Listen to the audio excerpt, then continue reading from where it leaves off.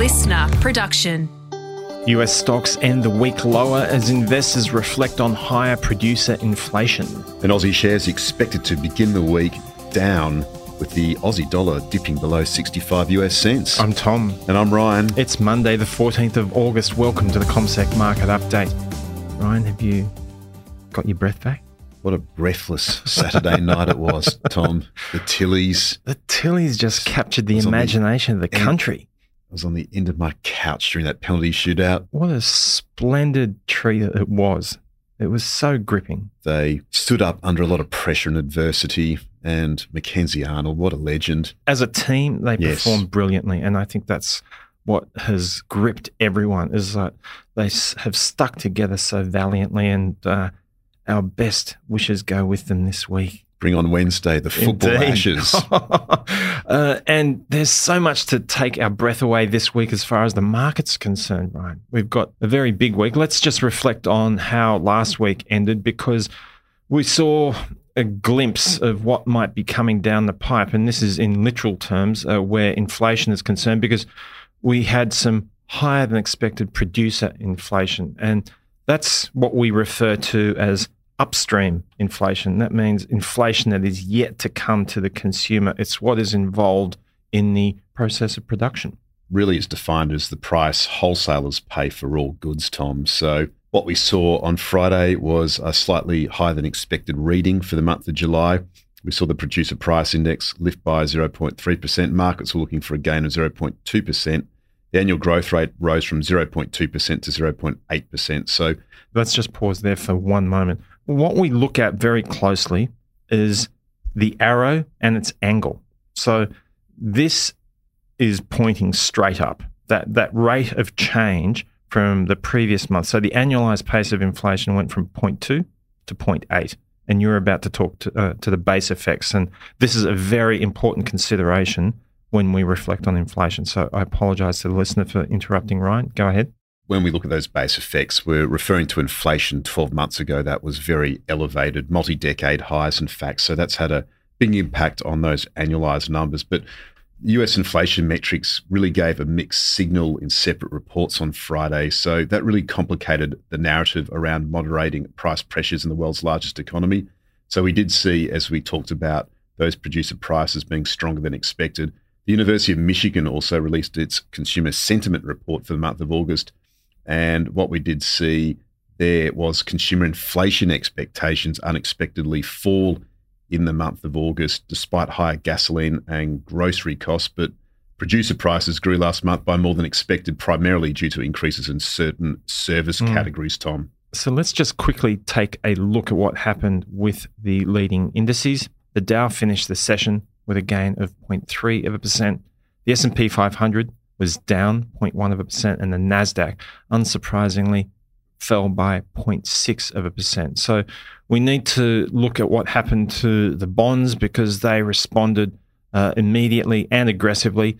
The 10-year bond up by 8 basis points to 4.16%, and the 2-year up by 7 basis points to 4.89%. So the day before, we spoke about the way that the interest rate markets were responding to some benign inflation numbers. It's almost as though they were keeping their powder dry and waiting to get the full picture, as is often the prescient nature of bond markets. Well, that's right, Tom. And what we did see was the response to those hotter than expected US producer prices, which pushed up US Treasury yields and sank rate-sensitive mega-cap growth stocks in the United States. So importantly, over the course of the week, you had both long and short-term interest rates up by double-digit figures. So 10 basis points for a 2-year, and the same for a 10-year Treasury note.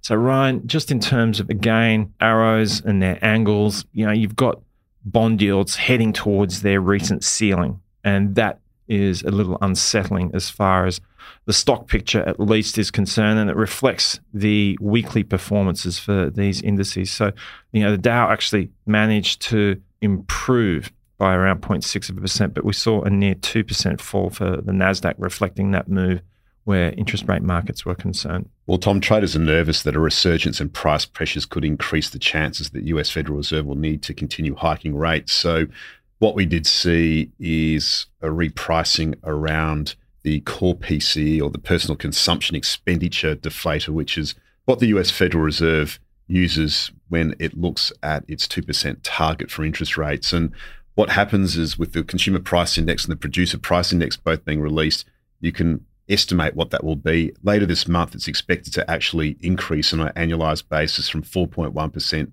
to 4.3% in July. So base effects again, but what it all means is that it keeps traders on tenterhooks about what the US Federal Reserve will do. And if we just go under the bonnet of those producer prices as well, we did see wholesale services jump 0.5% last month. That was the largest increase since last August. After dipping by 0.1% in June, we saw a 7.6% surge in portfolio management fees, which accounted for a 40% increase in services. And that's likely due to the strong performance of financial markets, as investors bet the Fed was probably done hiking rates. We also saw an increase in the cost of machinery and vehicle, chemicals, and product wholesaling, as well as securities brokerage, dealing, investment advice, and related services. Hospital outpatient care rebounded 0.7%. So we did see also airline fares increase 1.7% too. So what this all means is that we're still seeing that services pulse. Wages are still increasing. Yep. And that means inflation is still present. And of course, we are concerned about that situation. So if you're a central banker, you look at all of these inputs and you think, okay, so where's the risk? And the thing is that with employment being as robust as it is, they can lean into this still a little bit more. And if you were a trader and you're taking risk and you're trying to evaluate where on the spectrum we are, the risk is that rates could still go a deal higher.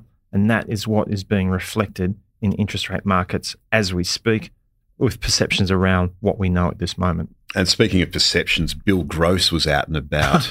Speaking of luminaries in the bond market. Yes, the one He was time, your boss once, wasn't he, Trace? Well, very, very removed from where I was. But you didn't pop around for a scone?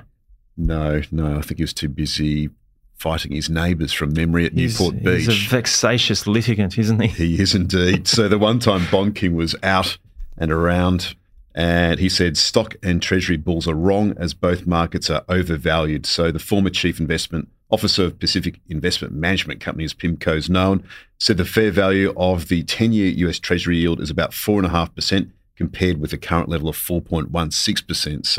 So by definition, he'd be in cash with that summation. You'd think so, yes. But certainly what it points to is the equity risk premium. We don't talk about this too often. It's one of the most important numbers in finance. It's now at its lowest level since 2004. And that equity risk premium measures the difference between the earnings yield on the S&P 500 and the current rate on the 10-year Treasury note. So that's signalling that stocks are getting overvalued relative to bonds.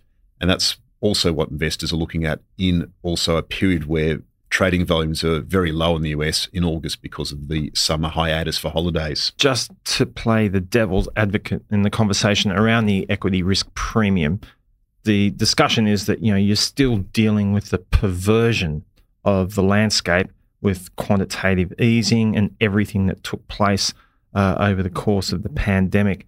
That is a slightly warped landscape, and it's taken a while for the relative valuations to begin to look more natural in the absence of quantitative easing and the like. So that's the way that you would rebut that conversation, I suppose. Yeah, it's a fair assessment. And I think overall, where we're at the moment is swap markets or traders are betting the US Federal Reserve will pause its interest rate hikes next month in September.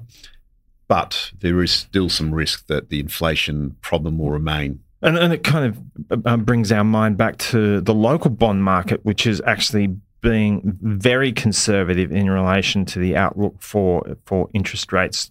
Given what we're seeing elsewhere, there is a sense that the RBA might be leaning towards being less aggressive in terms of the way the market's shaping up with its pricing. And that is a risk in itself. We heard from the Reserve Bank Governor Philip Lowe on Friday. He was grilled by the politicians in testimony, and the commentary was fairly dovish, to say the least. He didn't want to put a foot out of step in his final. Much he could say. Really, where we're at the moment is 4.1%, likely to be where we could end up, but maybe one or two more rate hikes at the very most by year end is probably the reality of the situation. And of course, we get an update on wages growth in Australia this week, which will be very important. Such a big week. So in terms of the way the day is shaping up locally, Ryan, we've got the futures pointing to a loss of 0.4% for the ASX 200. It'll be interesting to see to what extent the market picks up on the pulse of Chinese news that we have seen at the weekend. And this just continues that drumbeat of weaker figures out of China, starting to look a little bit shaky. It's looking very shaky, Tom. China's lapse into deflation is emerging as the latest risk for the stock market, not only domestically in China, but also in Australia as well. It could have a downdraft, certainly on those resources stocks in particular. So what we did see on the weekend, or at least on Friday, is the release of China's latest numbers around credit data. And China's new bank loans tumbled in July, and other key credit gauges also weakened, even after policymakers cut interest rates and promised to roll out more support for the faltering economy last month. And we did see Chinese bank extend new loans in July by the lowest since late 2009. And we know what happened back then. We saw a significant stimulus effort from the Chinese in response to the GFC. So we have seen the economy slip into deflation. Exports and imports are plummeting, and that's really adding pressure on Beijing to roll out more forceful stimulus measures. And we did see broad credit growth drop to a record low. So what this all means, of course, is that subdued financing for the real economy is likely to constrain metal demand. But let's quickly reflect on the fact that the Chinese have actually been leaning into the credit creation side of things by cutting interest rates, and it's fallen flat at first glimpse. The rate cuts have been at the margin. It's been 10 basis points here and there. So really, they're quite reluctant, Beijing, to deploy more forceful stimulus in the face of weak consumption and a property market slump that can keep prices muted for longer. So without a healthy dose of inflation, which generally helps buoy corporate revenue and profits, the stock market risks being stuck in the doldrums in China at the moment. And of course, the real economy, with that lack of inflation, means a lack of pricing power for companies. Let's just quickly reflect on some of the organisations that will be reporting results today. We've got Ansell, we've got Bendigo Bank, we've got Car Sales, we've got GPT, we've got JB Hi-Fi, we've got Lendlease, amongst others, reporting results. It's a very big week. In fact, the biggest week of earnings for the local share market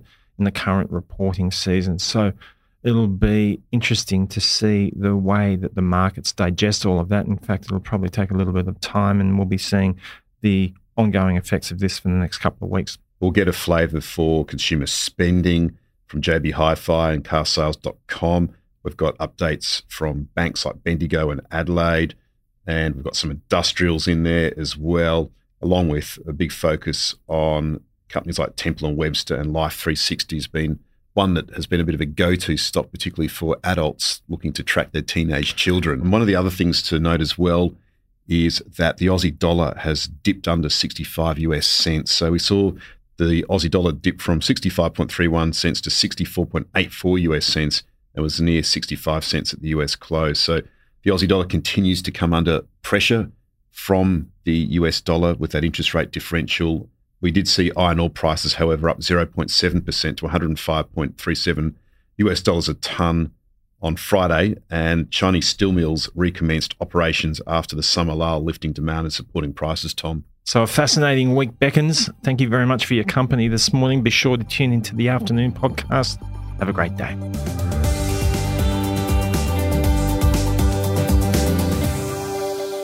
This podcast is prepared, approved and distributed in Australia by Commonwealth Securities Limited, ABN 60067254399 AFSL 238814.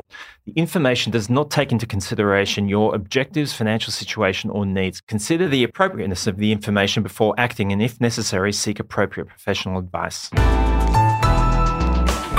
Listener.